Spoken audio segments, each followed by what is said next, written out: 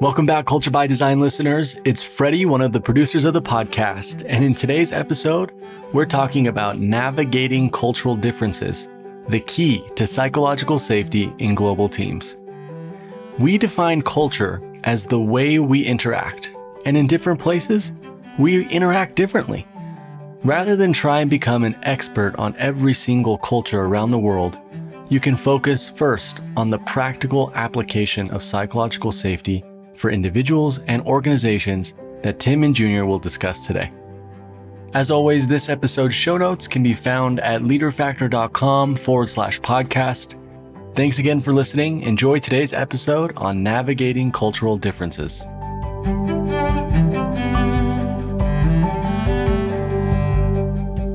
Welcome back, everyone, to Culture by Design. My name's Junior, and I'm here with Dr. Tim Clark. And today, we will be discussing navigating cultural differences and the role that plays in global teams. Tim, how are you doing? I'm doing great, and I'm excited for this conversation. This is going to be a fascinating topic for anyone who works on a team, I think. I think you're right. I'm looking at our notes here, and they're lengthy. That's one way to put them. They are lengthy. There's a lot to talk about today, so I'm excited to dive in. There is. Let me start with a question for everyone listening. Did you know that over 70% of failed international ventures are due to cultural differences? Cultural misunderstandings, we'll talk a little bit about those today, can cost companies millions of dollars. They can damage relationships with partners and customers around the world. So today we'll explore the challenges of navigating cultural differences and share very practical tips for improving your cross-cultural communication and social skills. And when we say cross-cultural, I mean, it really is human to human. We're each part of microcultures. And so that shows up not just in what you might think of as a culture, but just person to person in almost any interaction. We're going to talk about also today the fact that diversity is a fact, inclusion is a choice. You may have heard us say that before. And is diversity important? Well, McKinsey says that companies with diverse teams are 35% more likely to outperform their industry peers. So we're excited to dive into that too. And a plug on the front end today for a self-assessment called the Ladder of Vulnerability, which is free on our website. We'll go ahead and put a link to that in the show notes. We're excited to share this with you for free. It's going to inform a subsequent episode that we've got scheduled a few weeks out to talk about the differences in the way that each of us perceives vulnerability. So we'll touch on that a little bit later too. But I'm excited, very excited for that. Hey, Junior, I just want to emphasize that. So we've gone public with this assessment, and it's free. We're not charging for it. We have fine-tuned the instrument. You go through and rank order the 20 most common acts of vulnerability. So you're systematically measuring your own vulnerability, and the output, the results that you get from the Ladder of Vulnerability self-assessment will show you rank ordered your highest risk behavior all the way down to your lowest risk behavior. It's incredibly valuable, incredibly insightful. I would say 99.9% of people have never taken an assessment like this. They've never systematically measured their own vulnerability. It's very helpful, very practical. So take advantage of that. Do it. And part of the cool thing about that is that your ladder is different from mine. And my ladder is different from everyone else's, and so on and so forth. We perceive vulnerability differently, and that's informed by all of our experience. And some of that has to do with demographics and psychographics and some of the cultural components that we'll talk about today. But very interesting. We've been gathering a lot of data based on this assessment. We'll gather even more. And I'm very excited about some of the publication that we'll have the opportunity to do in the future based on some of this research. So let's start today with some numbers to set the stage. After all, a lot of what we're going to be sharing today is not just our opinion, it's the facts. We'll show some of the most important data that has to do with our topic today. So this is from Forbes to start. Only 36% of employees believe their company effectively navigates cultural differences. 1 in 3, 36%. Here's one from HBR. Over 70% of failed international ventures are due to cultural differences. SHRM says 85% of employees cite a lack of cultural competence as a barrier to their success in global teams. 85%. 85. HBR, 62% of expats fail in their assignments due to difficulties in adapting to local culture. What does that tell you? Is it an easy thing to do or is it a hard thing to do? Extremely hard It's a hard to thing be to do. successful. Yeah. So psychological safety doesn't show up the same way in every place and culture. I read a blog post several years ago by Morgan Housel for Collab Fund, and it's called The Psychology of Money. I would definitely check it out. It's a good There's one. a book by the same name. I like the blog post. It's just fantastic. The book is based on it. But anyway, one of the biases that he calls out, he calls the anchored to your own history bias. And I've always loved this one. It really struck a chord with me when I first read it.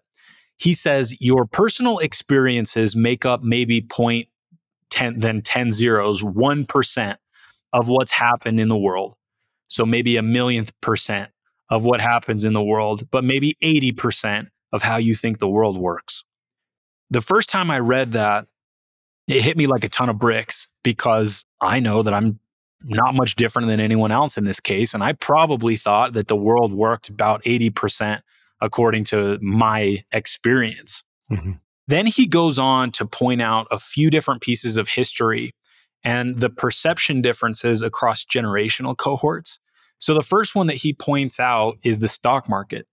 If you were born in 1970, the stock market went up tenfold adjusted for inflation in your teens and 20s.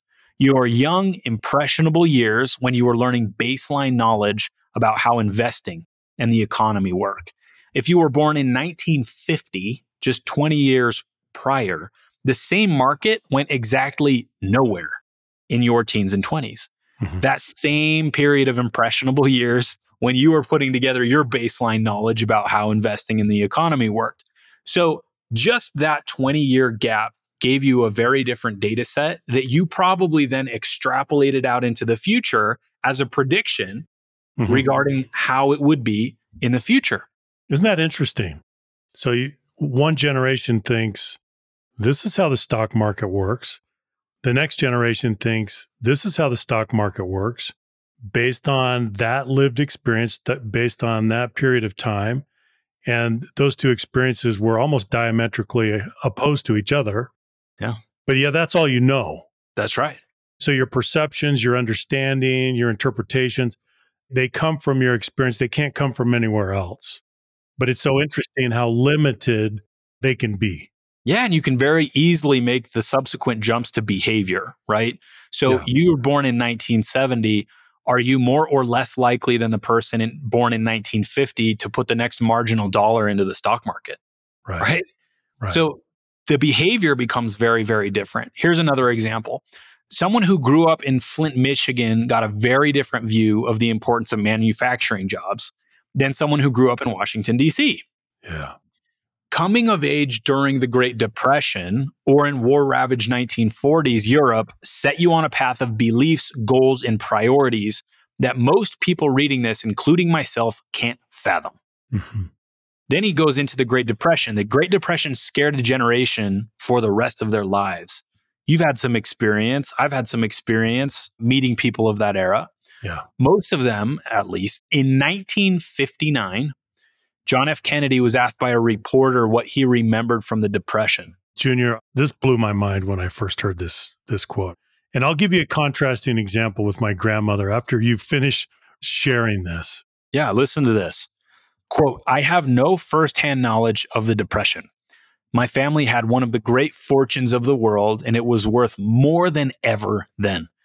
We had bigger houses, more servants. We traveled more. About the only thing that I saw directly was when my father hired some extra gardeners just to give them a job so they could eat.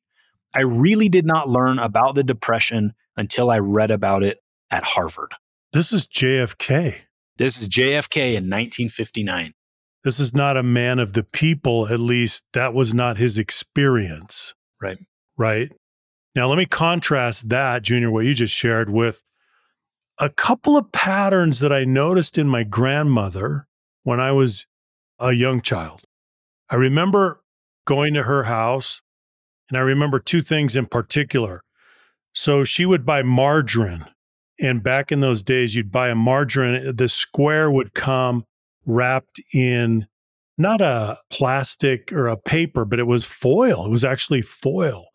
And she would take the square of margarine out, she would unwrap it, she'd put it on a plate, and then she would scrape the residue of the margarine on the foil. She'd scrape it with a butter knife and save that, right? Yeah. And then she would take that square of foil that the margarine had come wrapped in, and she would save it. And there was a big stack of these square pieces or rectangular pieces of foil. She did that. The other thing she did is the newspaper would come every morning and it would be sitting there on the step on the front porch. And she'd get the newspaper, and the newspaper would have a rubber band around it. That's the way that the paper, I mean, I did this. I was a paper boy when I was a kid. You'd wrap the papers and you'd put a rubber band around the newspaper to hold it in place. She'd take the rubber band off and put the rubber band in a cigar box. I still remember this. So we have these pieces of foil from the margarine, and we had these rubber bands from the newspapers in a cigar box. Well, why did she do that? These were the period effects of the Great Depression. The impact of that experience was so deep, so profound, so penetrating that these were some of the consequences, the behavioral consequences. Isn't that interesting? It's fascinating. So what all this says to me, Junior, is that we all have different experiences. We are all, in some ways, and in some cases, we are all provincial and parochial. We are all narrow when we really think about it. We are all ethnocentric when we step out of ourselves and realize that we have limited experience. Even if you're the most cosmopolitan person in the world, or at least you think you are, your experience is still quite limited. That's the reality. That is the reality. And why is it the reality? Why is that our default mode? Because we need to make sense of the world. Yeah. We need a predictable environment in which to behave and engage. Otherwise, our brains would explode. It would be hard, Morgan says, to be optimistic if you woke up in the morning and said, I don't know why most people think the way they do, right? Yeah. So we use the lessons of our experience to create models of how we think the world should work. And that dictates our behavior. And it's also problematic because what everyone has experienced is a fraction of what could be experienced. And yet we explain those experiences to, or use those experiences to explain everything that's happening around us. And sometimes that ends up in us becoming disappointed or confused or dumbfounded at other people's decisions. Mm-hmm. And then Morgan concludes, a team of economists once crunched the data on a century's worth of people's investing habits and concluded, quote, current investment beliefs depend on the realizations experienced in the past. Yeah. How about that? I love how succinct that is. So our behavior is so influenced by what we have experienced. Yet, again, our experience is an infinitesimal portion of the world's experience, and extrapolating out that personal experience and projecting that out onto the world can be very, very dangerous. That's right. Well, and that's why navigating cultural differences in a business setting, in a business context, is not easy to do at all, because we're bringing that limited experience, limited perspective, and we're trying to open up, cultivate a relationship, open up a collaboration, create value in a new way. But think about how formidable it is to do that. Yeah. Well, I wanted to start there upstream from navigating cultural differences, because the way that we view cultural differences is often geographic. It's often by area and location. And we say, well, this part of the world is this way, this part of the world is this way. And yes, that may be true, speaking in generalities, but your grandmother and JFK may have shared many demographics, but had very different experiences on the ground that thus change their behavior. Mhm. And so it really does differ at the end of the day, person to person. And our awareness of that needs to be not just at the level of geography, but at the level of person to person. The person sitting across from you, regardless of where they're from, has a different set of experiences that informs their behavior. And you need to be sensitive not just to geographic differences, and cultural differences at large, but the experiences that every single person has had that may be different from yours. Mhm. So let's dig into culture because we're talking, after all, about navigating cultural differences. So, a few different definitions of culture. Tim, you've got two down here from Hofstede and Geertz. Do you want to talk about both of those? Yeah, I do. These are a couple of definitions that I've admired over the years. The first one comes from Professor Geert Hofstede. He was a Dutch organizational anthropologist, and he's the one that developed the Power Index. And he defined culture this way: the collective programming of the mind, which distinguishes the members of one group or category of people from others. So, yes, you have limited experience, but if you're with a group of people and you live together in a certain geography, then chances are that that experience becomes similar, right? So you develop patterns, you develop norms. And so your collective programming is going to be a lot like the people who are around you. I like that definition: the collective programming of the mind. Now, here's a second definition that I also find quite valuable. This comes from Clifford Geertz, who was a cultural anthropologist at the University of Chicago and made a significant contribution to our understanding of culture. He said, culture is a system of inherited conceptions expressed in symbolic forms by means of which men and women communicate, perpetuate, and develop their knowledge about and attitudes toward life. Now, there's a lot there, but let me focus on one thing that he says that I think distinguishes his definition: a system of inherited conceptions. The word inherited is interesting, isn't it? Yeah, it is. It didn't come from nowhere. Much of the culture that you have, you didn't create it. You created very little of it. You inherited it. And you're also going to perpetuate it to the next generation.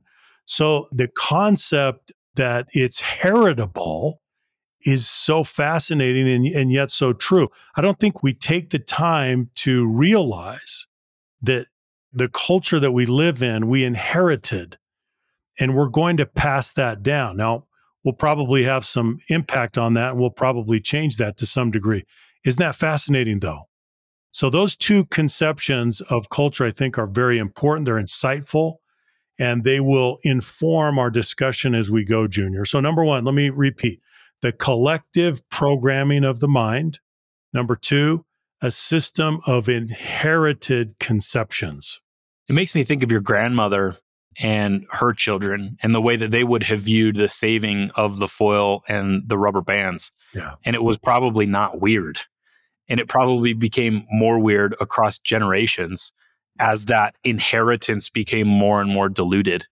It's Yeah. pretty interesting. Yeah. Well, it gets weirder. I don't think that's a word, but I think it's a good word.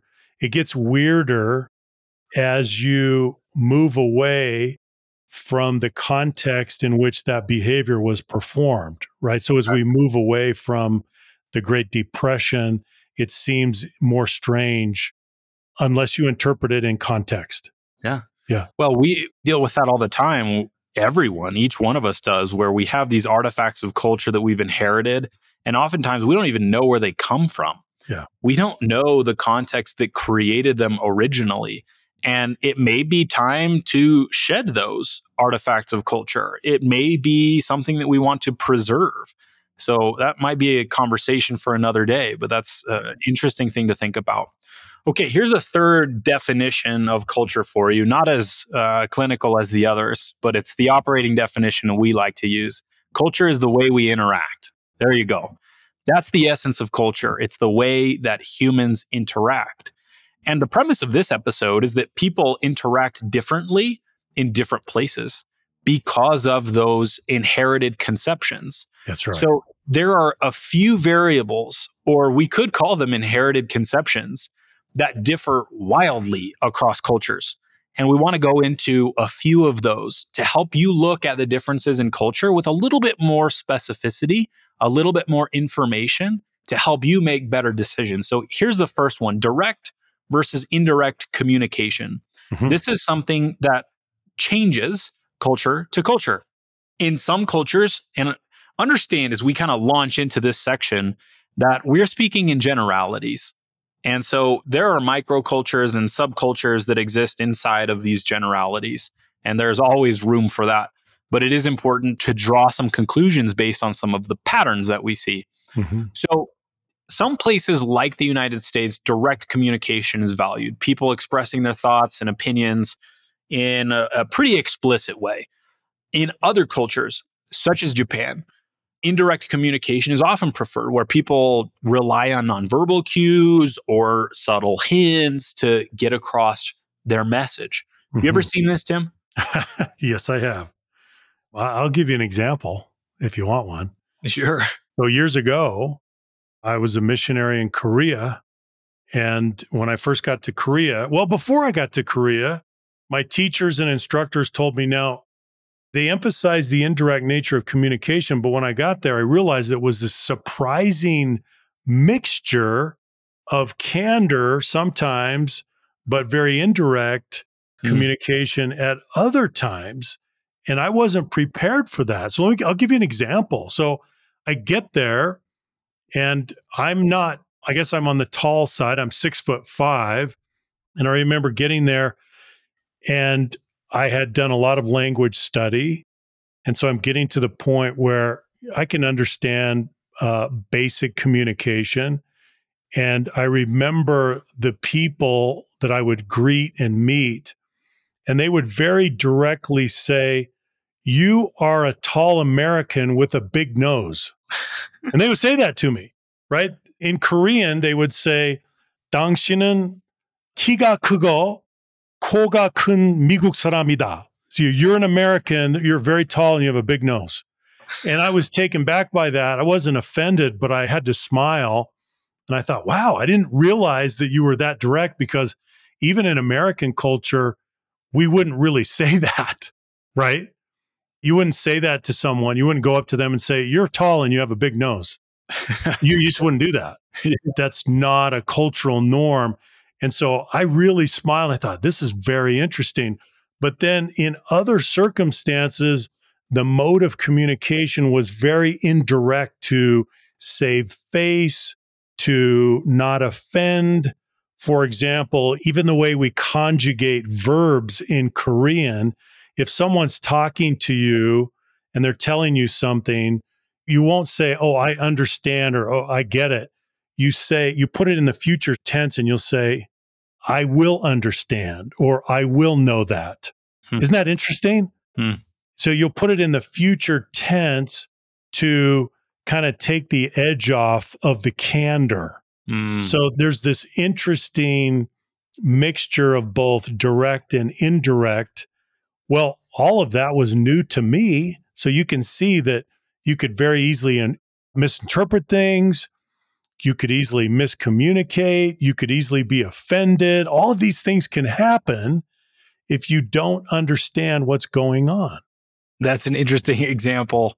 And there are many. And I'm sure that those listening could probably point out some that have been in other places. And sometimes those are shocking. Yeah. They take you by surprise. Yeah. So the next one, individualism and collectivism. Some cultures place greater emphasis on individualism, more value on personal achievement, more value on independence, while other cultures prioritize collectivism. They value group harmony, they value cooperation, they value collaboration. Hierarchy, there's another one, and this is a big one. In some cultures like Latin America, the Middle East, hierarchy is highly respected. People show deference and respect to those in positions of authority, on almost outsized deference and respect. Well, it depends on where you're from, I suppose. In other cultures, such as the United States, you may have flatter hierarchies and more equal distribution of power that's valued.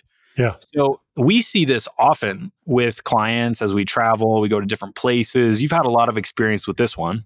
I have, Junior. I'll give you an example here that's really fascinating. So, not too long ago, I was training a group of clinical research scientists in Shanghai, in China.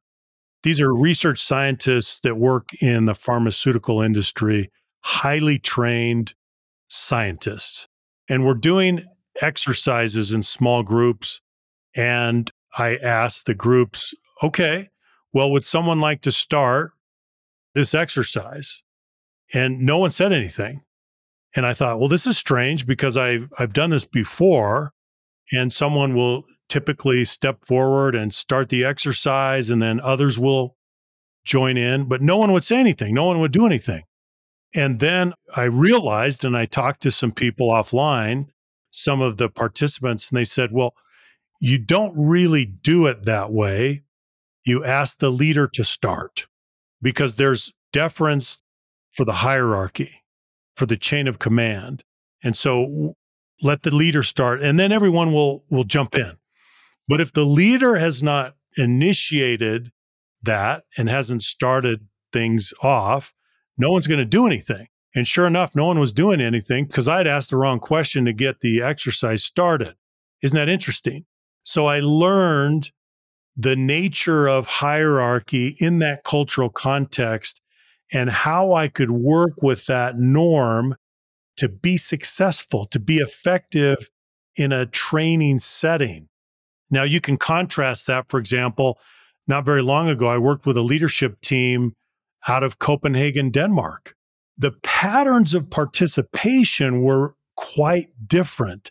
In fact, if you had walked into the room and you were looking at everyone and looking at the patterns of interaction, you would not be able to tell who the boss was. You would not be able to discern the hierarchy. It was that egalitarian. It was that collaborative. It was that democratic. Isn't that interesting? So we're not necessarily putting a judgment on that. We're just acknowledging the role that hierarchy plays in terms of behavioral norms, in terms of communication patterns, in terms of collaboration. We're trying to be able to work with that in an effective way. We've got to be aware of what those norms are. We need to be aware of those patterns. Here's another one, time orientation.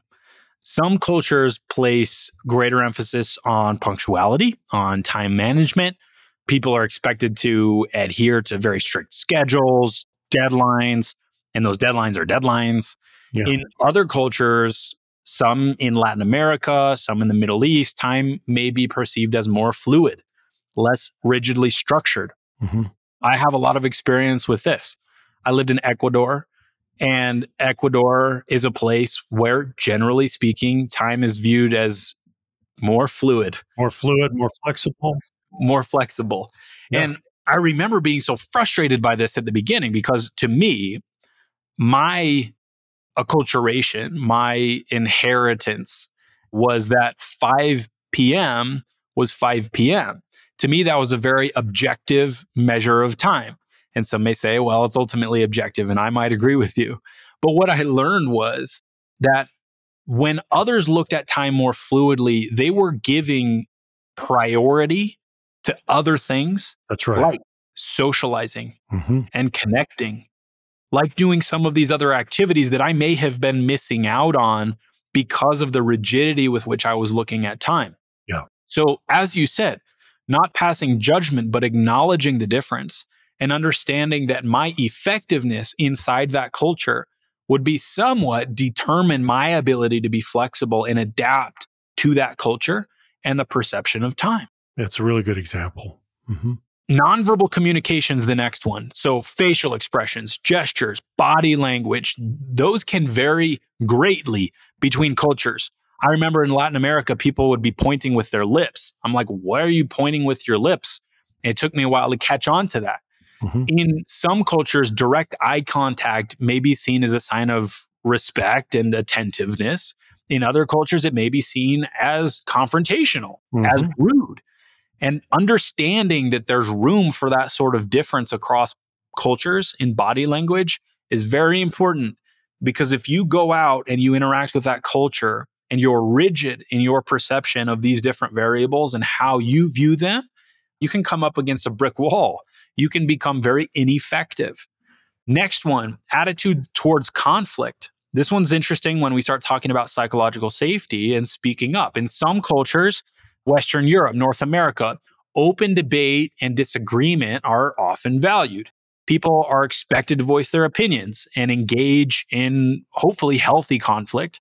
In Mhm. other cultures, East Asia, Middle East, indirect communication and avoidance of conflict might be preferred. Next, we go to uncertainty avoidance. Well, these are our last two, or maybe three. We'll see if we've got another one or two. This cultural dimension refers to the extent to which a society tolerates ambiguity and uncertainty.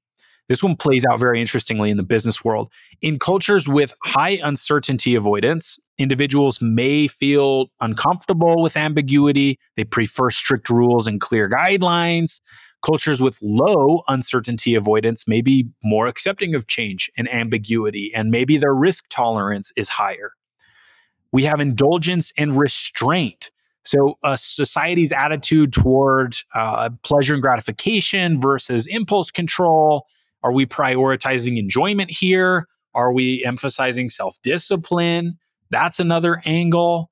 How about work relationships, personal relationships, work time, personal time? We've seen some interesting patterns in this one.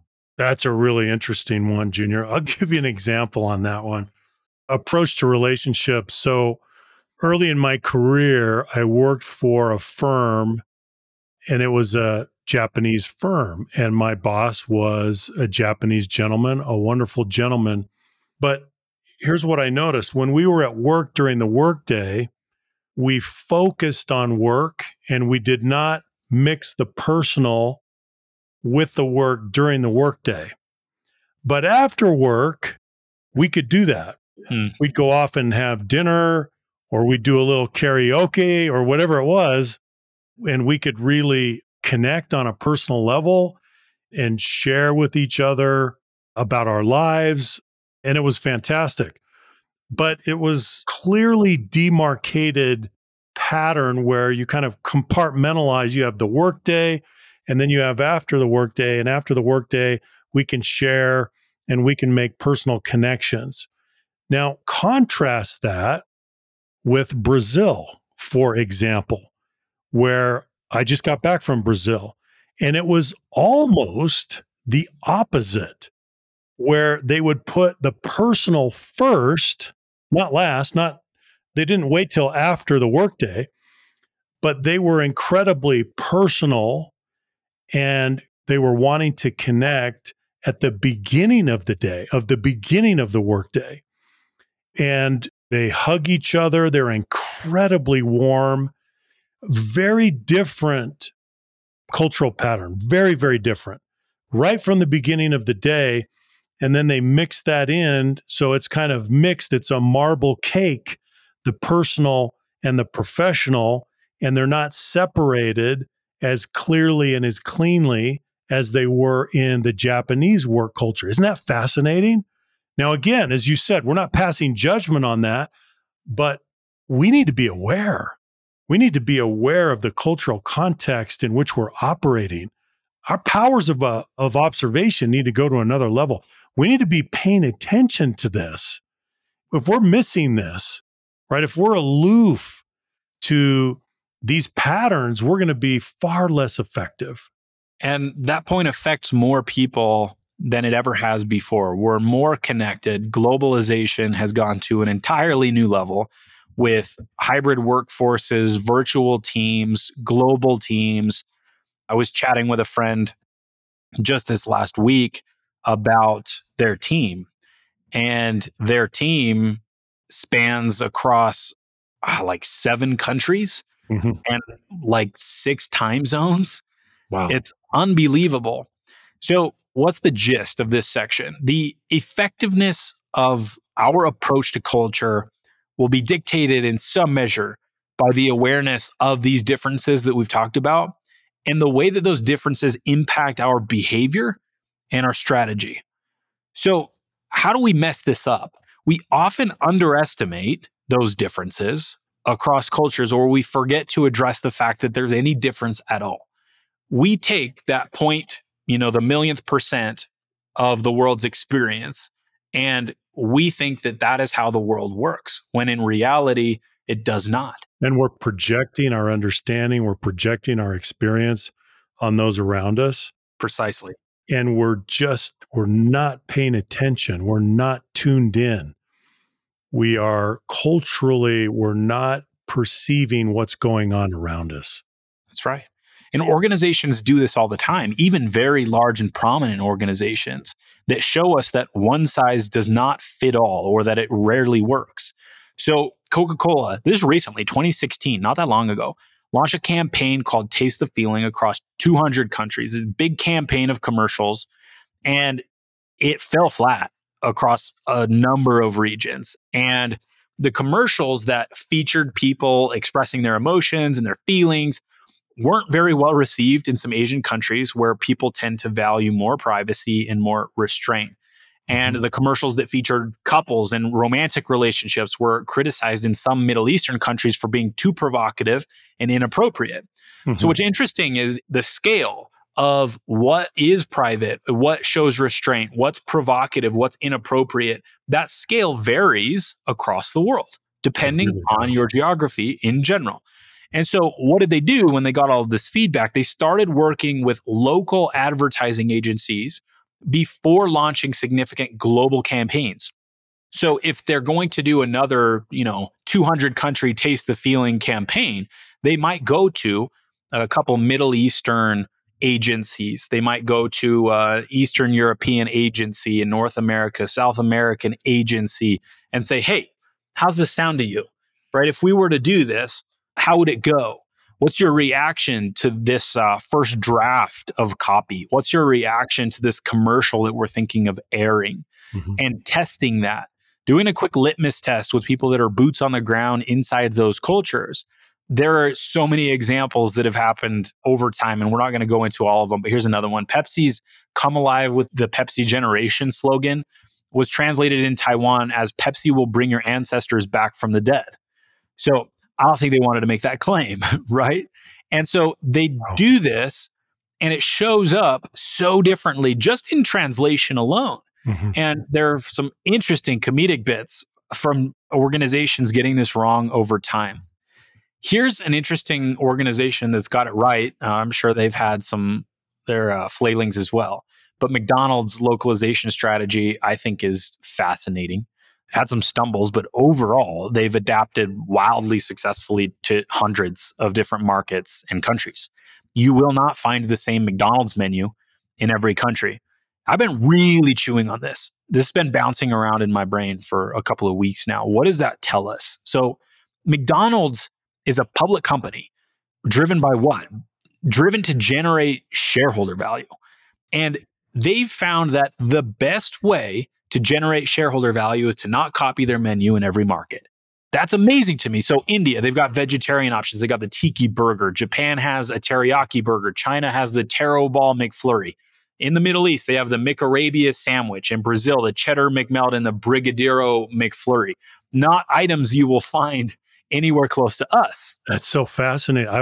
Junior, I'm really dying to try the taro ball McFlurry, though. I got to tell you. I know. That sounds really good because I've had taro before and it's fantastic. Now, in a McFlurry, I don't know. But it's intriguing, isn't it? The localization. What you just said, right? Like, I've had taro before. As if it's something that you go and try, and some people may not have had it, right? But if you're native to China and you said, yeah, I've had taro, that may sound to some like, oh yeah, I've had water before. Exactly. It's pretty good. Yeah. It's pretty normal. Yeah. Yeah, it's very normal. So what this tells me is that there are distinct differences across cultures, and that cuisine is just one representation of some of those big differences. That's right. So if you look at cuisine, let's say that you have someone of the mind that there really aren't big differences, and my culture is the better culture, or the way that I see the world is the way that everyone should see the world, or so on and so forth. You can't contradict, you can't argue with the fact that money has votes in all of these things, That's right. and that people are voting with their dollars as to which menus they would prefer. And they're not the same menu. No. So that's as clear an example to me that there are cultural differences as any example ever. Well, and you can't argue preferences. No, no. And you It can't doesn't make argue, sense. you also can't argue that those preferences show patterns, right? Yeah. It's not that there's one McDonald's menu on this street corner and another on the next. There are geographic patterns and preferences, Yeah. be they in cuisine or in human interaction, right? Mhm. So Very true. here's another interesting one, a little more, I don't know if you'd call it practical, but here's Journal of General Internal Medicine, reputable journal. Japanese patients tend to use indirect communication strategies with their healthcare providers. This is interesting. Relying on nonverbal cues and subtle hints to convey their health concerns. So, what happens if you are a healthcare provider and you pay no attention to the difference in communication styles across cultures? Now, you can't be all things to all people, and you can't understand every single cultural nuance.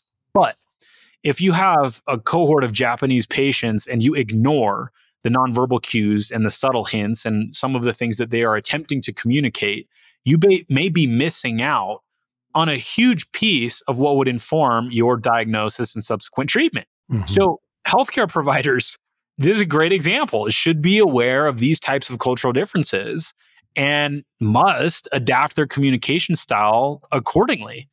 And there are some tools, some tips that we can go over a little bit later as to how you do that. But I thought that this was a poignant example because it can lead to very different outcomes in the clinical environment. That's right.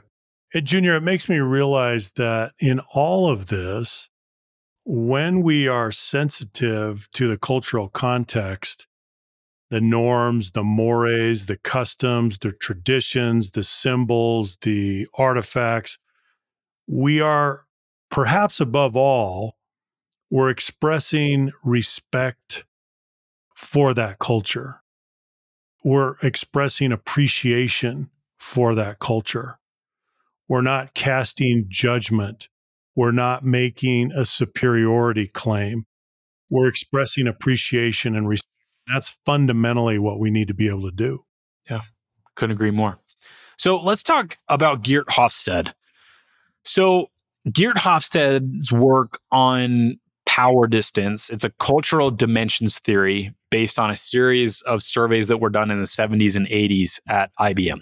Yeah, when he worked at IBM, that's where it all started. It's amazing. Yeah, it's fascinating. So those series looked at the extent to which people in a culture accept and expect power inequalities. Cultures with high power distance value hierarchy, respect for authority, and deference to those in power. So, cultures with high power distance, based on the data, include many countries in Latin America, Asia, and the Middle East.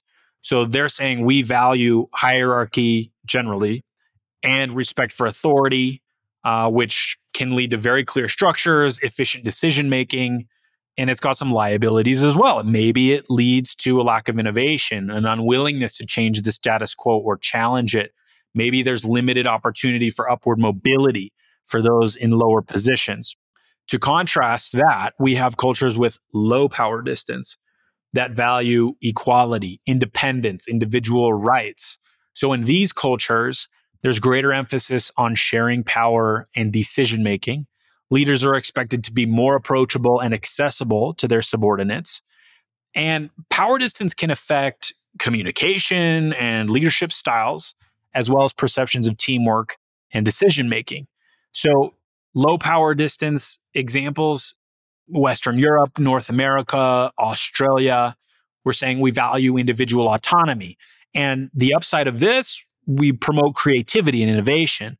But on the flip side, it may lead to lack of structure, difficulty in decision making, potential conflicts due to lack of clearly defined roles. And so understand that this is empirical.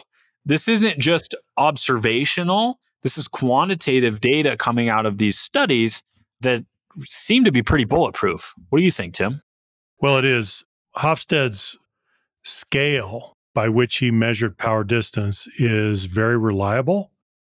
And the work includes several decades now of global survey research. And so you can't really argue with the data at this point. It's pretty clear.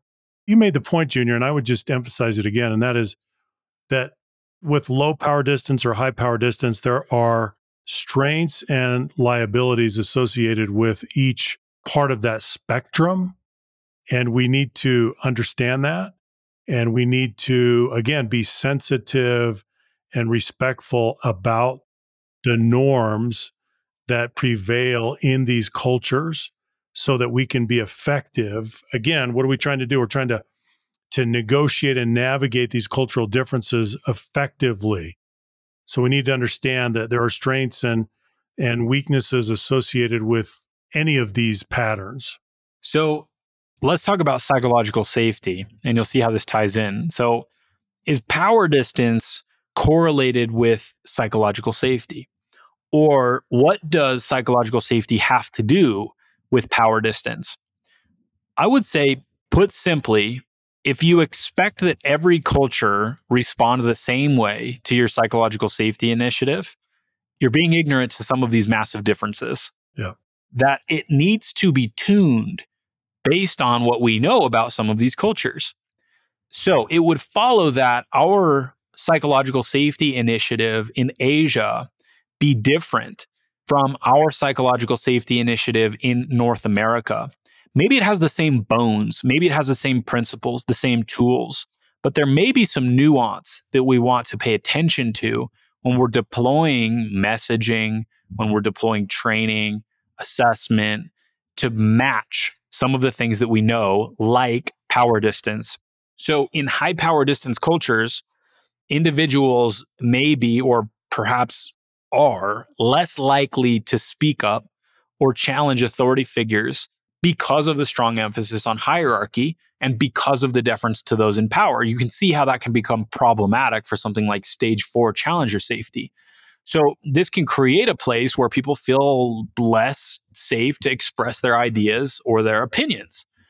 On the contrary, in cultures with low power distance, where emphasizing equality, individual rights, autonomy, that may produce an environment more conducive or easier to develop something like stage 4 challenger safety, where we're challenging the status quo. The perception of the leaders themselves, they could be seen as more or less approachable, more or less open to feedback. And so certainly these have a relationship. We don't know exactly what that is, something that we can hopefully study more over time, but you can see some of the obvious implications of throwing out psychological safety initiatives into diverse markets. That's very true, Junior. And if you look at the leader factor, psychological safety, our global normative database based on the 4 stages, is very clear that there are cultural zones or regions around the world. And when you're in a strongly hierarchical culture where there's a very high deference to the chain of command, where there's authority bias, psychological safety is just as important. But think about stage 4 challenger safety. How do we challenge the status quo? We have to learn how to do that in the cultural context that we're in. So, for example, in some cultural regions, the tolerance for candor is not as high. The invitation to dissent is not as strong. And therefore, we need to learn how to challenge the status quo. What works? What is effective, right? For example, the way we use inquiry, the way that we use questions becomes critically important in some of these cultural environments in order to be effective. we have to be sensitive to that, and we have to learn what works and what's effective without offending people and without creating strife, right? We're trying to generate light, not heat. And so we really need to learn what works in the cultural environment. The last piece of this that complicates it even more is bias, conscious and unconscious. I think we would be remiss to not touch on this in this sort of conversation. So, conscious bias, probably don't need to talk too much about that. That's something we would obviously want to solve for. Unconscious bias becomes a little bit more difficult because of the word before bias. It's unconscious. So, attitudes or stereotypes that affect our understanding, actions, and decisions in an unconscious way. So these can be formed through our upbringing, our experiences, our cultural background, and they can influence our interactions with other people without us even realizing it. That can lead to discrimination, unequal treatment. And it's imperative that we do what we can to become aware of this in order to make fair and equitable decisions, to get third-party feedback, to really think about what we're doing, to think about the decision tree, the logic that we're following when we're making these types of decisions. As I mentioned before, some of what we inherit, we want to keep. Some of what we inherit through culture, we want to get rid of. We want to let go of. We want to unlearn. That's right. Well, Junior, let me say a word about bias. Bias, we are all dripping with bias. Bias is natural. We develop bias. Biases are preferences. And so actually, the concept of a bias is not negative. It does have a negative connotation. Yeah. But the actual concept of a bias is not inherently negative. It's simply that you've developed a preference, and you develop a preference based on your experience, based on consequences, based on observation. But some biases are negative, and they are destructive, and they are prejudicial, and they're not helpful, and we need to remove those. We need to get rid of those. And as you say, some are conscious and others are unconscious. So the trick is, how do you make the unconscious conscious? Because once they're conscious, then you can deal with them and you can try to remove them. So the unconscious biases, they're there. The best way that we surface those is when we learn, when we have dialogue with people who are not like us, when we are actively engaged in observation, when we are asking questions. This is how we surface the unconscious bias, make it conscious, and then deal with it.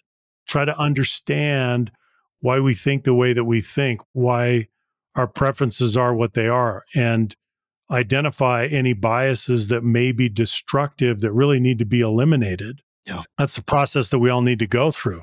It's not easy, but it's simply the exposure, right? If it's a homogenous environment and we're around people with whom we share affinity, we rarely are able to surface bias.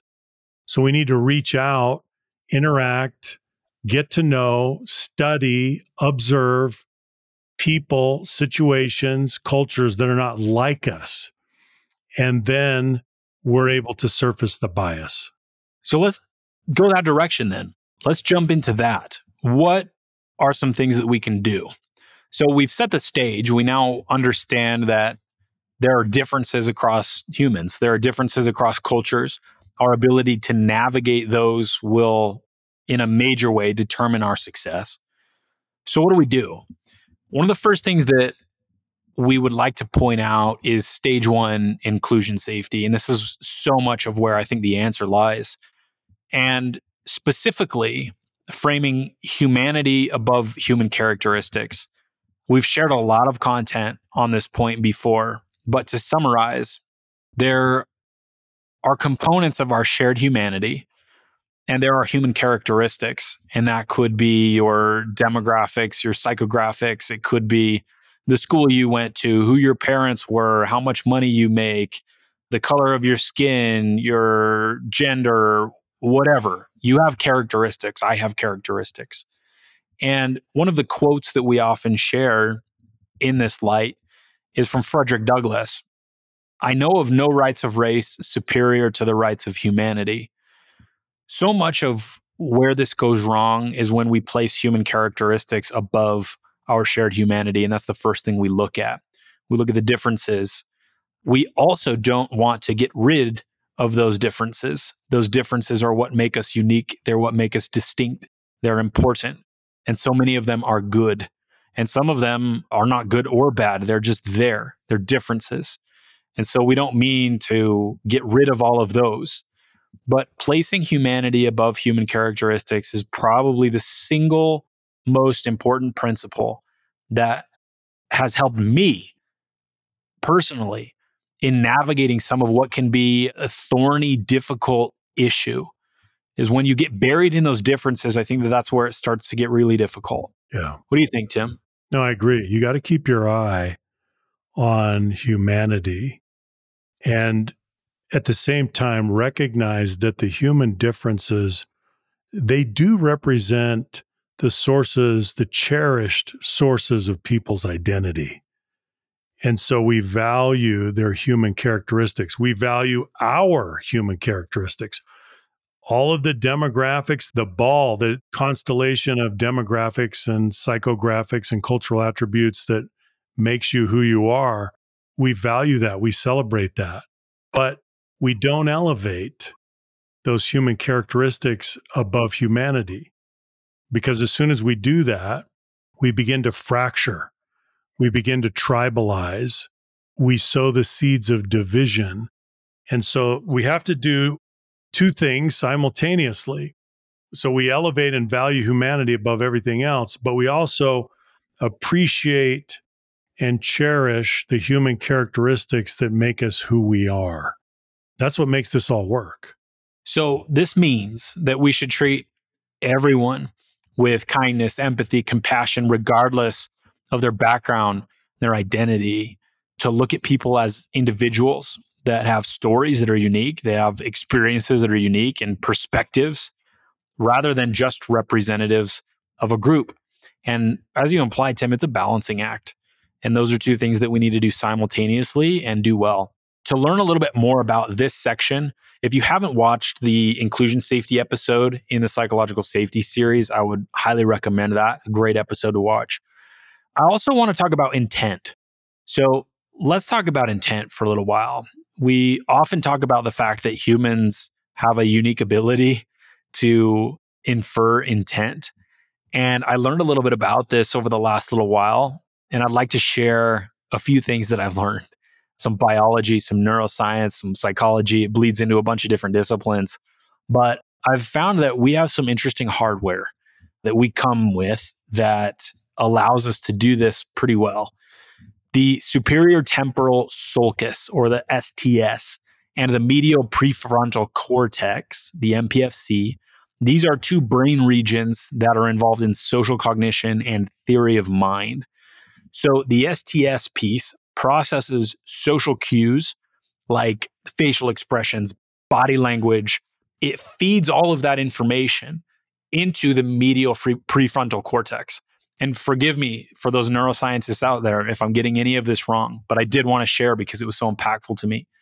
The MPFC integrates this information from the STS along with a few other sources like memory and context. So what we've experienced in the past, what we remember, to form, this is so cool, a mental representation of others' mental states. So we're envisioning this. We're spinning up an avatar, if you will, that we inject others' mental states into. So these two systems work together to enable us to infer others' mental states, including their intentions.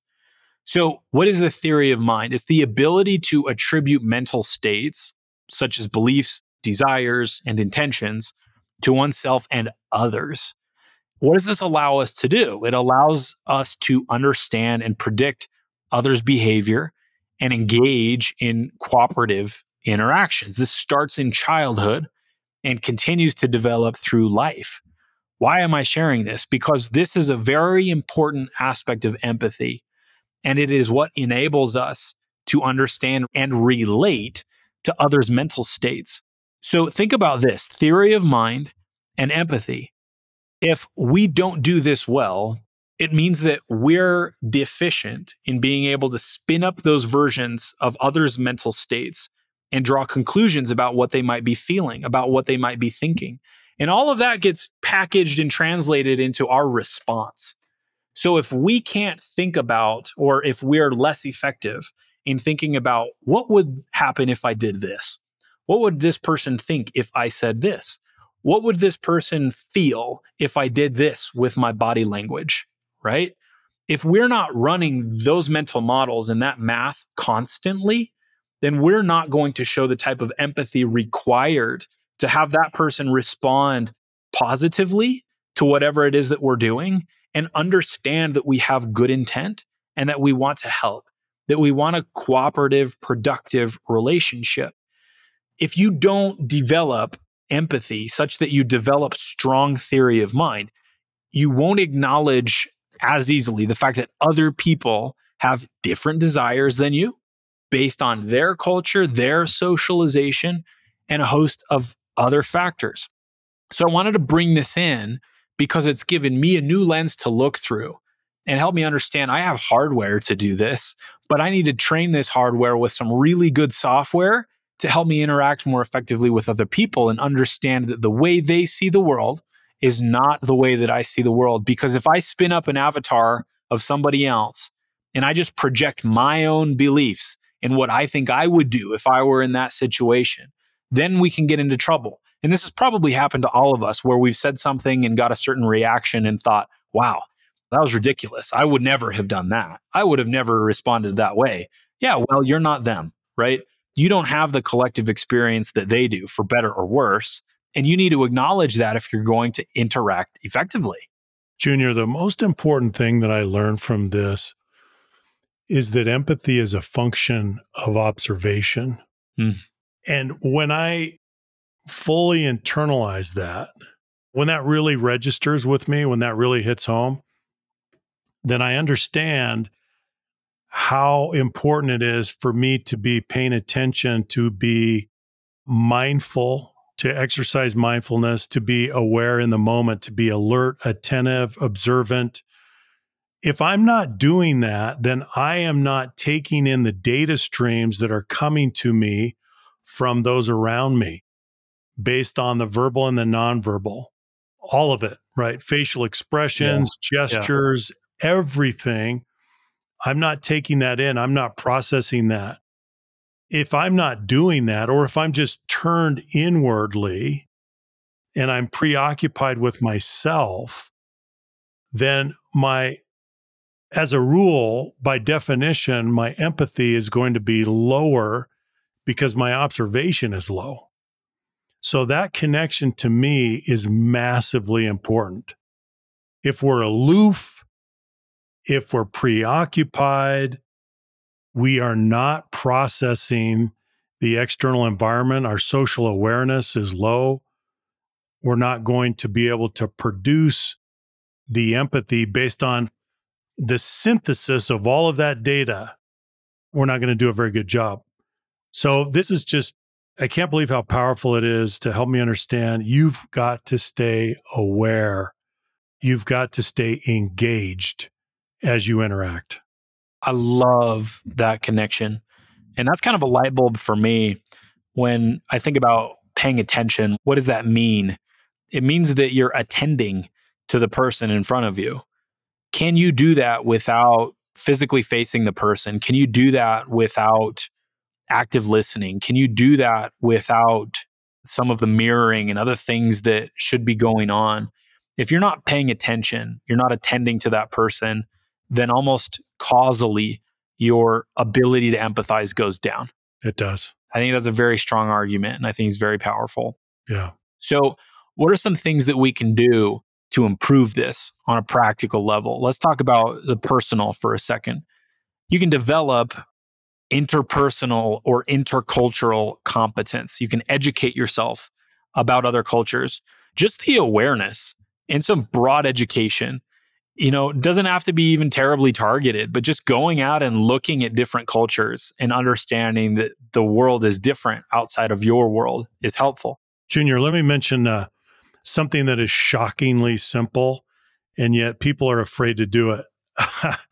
And that is when you're in a different cultural environment and there are things that you don't understand, we are often reluctant to simply ask questions Yeah. for fear that we will offend. Yeah. But in almost every case, people are not offended when you ask a question about a cultural pattern Yeah. or a norm or a tradition or a mores or whatever it may be, a custom. And so I would encourage people to do that. If you don't mind my asking, Yeah. why do you do this? Yeah. And most of the time, people are not offended, and they'll explain it to you, and they'll be happy to explain it to you, and they'll be grateful that you've asked. Yeah. We don't do that enough. I think you're right. I need to do this more. One of the ways, so just last week, we were at a restaurant getting some Indian food, and I asked the server, I was making some decision about our ordering, and I said, "What would you do?" And he's like, "Well, this goes really well with this." And I said, "Well, why? What is it about that?" And I started asking some questions. He lights up Yeah. and just starts, he's from India and starts telling me this is why and this. And so, but there was some trepidation on my part at the beginning. I'm like, I Sure. don't want to seem stupid. Like, I don't know. Maybe I should know what I want. Yeah. Maybe, right? And we do that. And it's an act of vulnerability. But I kind of It ventured is. out, and it was so cool because then we were able to have a more meaningful conversation.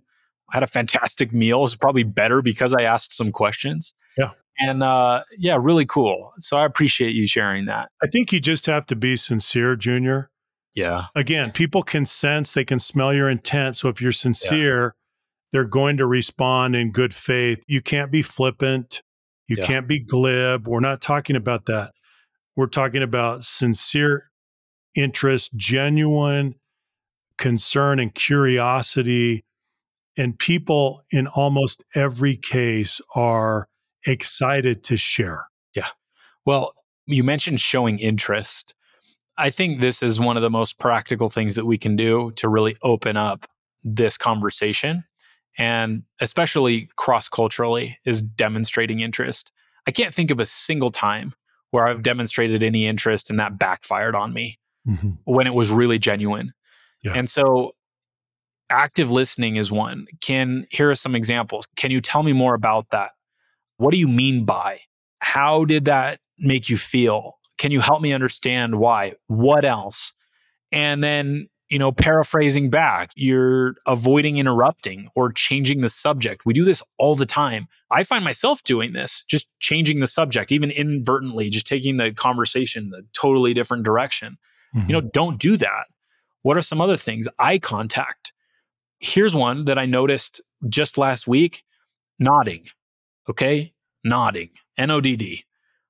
So we're in a team meeting, and I noticed, we were going around, we were doing the ladder of vulnerability, a segment of our team. So if you haven't done it, go do it. But we were sharing our ladders. Okay. It's kind of a vulnerable thing. And what I noticed was when someone was sharing and other people were nodding, that person, it seemed, felt way more comfortable sharing. And then I found that was absolutely true when it came around to me. I started sharing and there were some nods, right? And I've felt this as a facilitator too. If I'm ever leading a discussion or we're doing whatever it is, and you get nods, what is that doing? It's indicating not necessarily agreement, but in some cases, at least acknowledgement, right? Support, validation. Or it's encouraging you to continue sharing. It conveys empathy and understanding. So, there's one for you. Like, next time you're in a conversation and someone's telling you something, just nod, and be engaged in a real sincere way. Like, continue. So it's so simple. Yeah, it's so simple. Some very basic practical things that we can do to improve on this. And imagine doing those things after asking a question about, some cultural interest. And then you're nodding, your eye contact, you're doing those things. It goes a long way. It really does. It really does. So let's talk for a moment about organizationally, what can we do? We talked personally. Here are some things that we've run into. Translations. That's a big one. And not just having the translations available, but the cultural implications in the translations. If possible, in your translating material, have a native speaker react to it. This has saved us before in just running something by someone with a little bit more context and understanding than us about a certain geography or language. And they're like, yeah, I would change this. I would change this thing, or this comes off this way. Maybe consider changing this word. Awesome. General accessibility. And then here's one: focus on messaging that plays off of the shared experience of the human species, not something that would have a high likelihood of being different culture to culture. And I think most of us probably have a pretty good sense for this, of what might be interculturally risky and what's pretty safe because it's within the realm of shared human experience. So that's a lens to look at, a tool to use organizationally as we're considering messaging, things of that nature. Mm-hmm. So lateral vulnerability.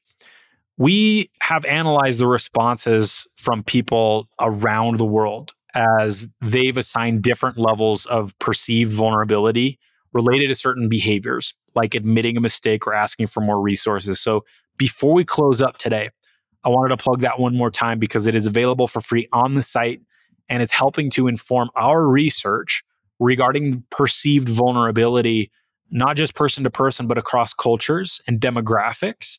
We've gathered a tremendous amount of data so far, and we're putting together the bones of an episode that will air in the future that should be absolute blast. I'm very much looking forward to. So, to wrap up today, a few summary points. First of all, remember, all of us, myself included, you don't represent everyone on Earth. Most people think differently than you do. Your ability to navigate differences, be they cultural or otherwise, will dictate your interpersonal effectiveness at some level. So don't limit yourself. Don't think this isn't for me or I don't have a global team. These are universal principles that affect your ability to interact with everyone around you. Focus on treating others as humans. Appreciate their differences, but more than anything else, treat them in a way that shows respect and allows them to participate in whatever it is that you're doing. Listen actively, show some empathy, and keep trying, because intent in this game is absolutely everything. It really is. Tim, what would you say as we wrap up? I would wrap up with this thought, and that is that people want to share who they are. They're proud of their cultural heritage. They're proud of their demographics. They're proud of their traditions, customs, mores, artifacts, language. It goes on and on. They're proud of that, and they should be. These are sources of identity. And so part of it, the last thing I want to share is that we need to show not only our interest, but our appreciation and even our enthusiasm about these cultural attributes and characteristics that people have. Let me give you an example. So not long ago, I was in Bogota, Colombia, and the organization that was hosting me and the people that were hosting me, they got so excited because they were going to serve me their national dish for dinner. And it's a soup, and it's called ajiaco. And I don't know if I'm saying that right, Junior. You speak Spanish. I don't. But it was this beautiful soup that has corn and potatoes and chicken, and it was absolutely incredible. And they were so excited to share their national dish with me. And I had never had it before. It was incredible. I told them, oh, I understand why this is your national dish, because it's delicious. It's unbelievable. And they were so pleased with that. And so when we can come together and have those special moments where we share and then we appreciate what we're able to share with each other, I don't know how to describe it, but this is where we make deep human connections. And I just want to emphasize the fact that we need to appreciate, celebrate, and be very enthusiastic about those cultural differences. Love it. I love that. Well, this was a fun conversation for me. Really enjoyed our time together. And for those listening, thank you for your time and your attention. We appreciate your listenership. We're very grateful and thankful to you for the work you do in the world, and we're here to support you. You can always reach out to us at leaderfactor.com. As always, we appreciate your likes, your reviews, and your shares. Take care, everyone. We will see you next episode. Bye-bye.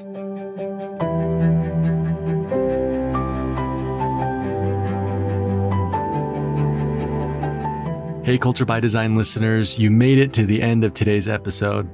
Thank you again for listening and for making culture something that you do by design and not by default. If you've enjoyed today's episode, please be so kind to leave us a review. It helps us reach a wider audience and accomplish our mission of influencing the world for good at scale. Today's episode show notes and other relevant resources related to today's topic can be found at leaderfactor.com/resources. And with that, we'll see you next episode.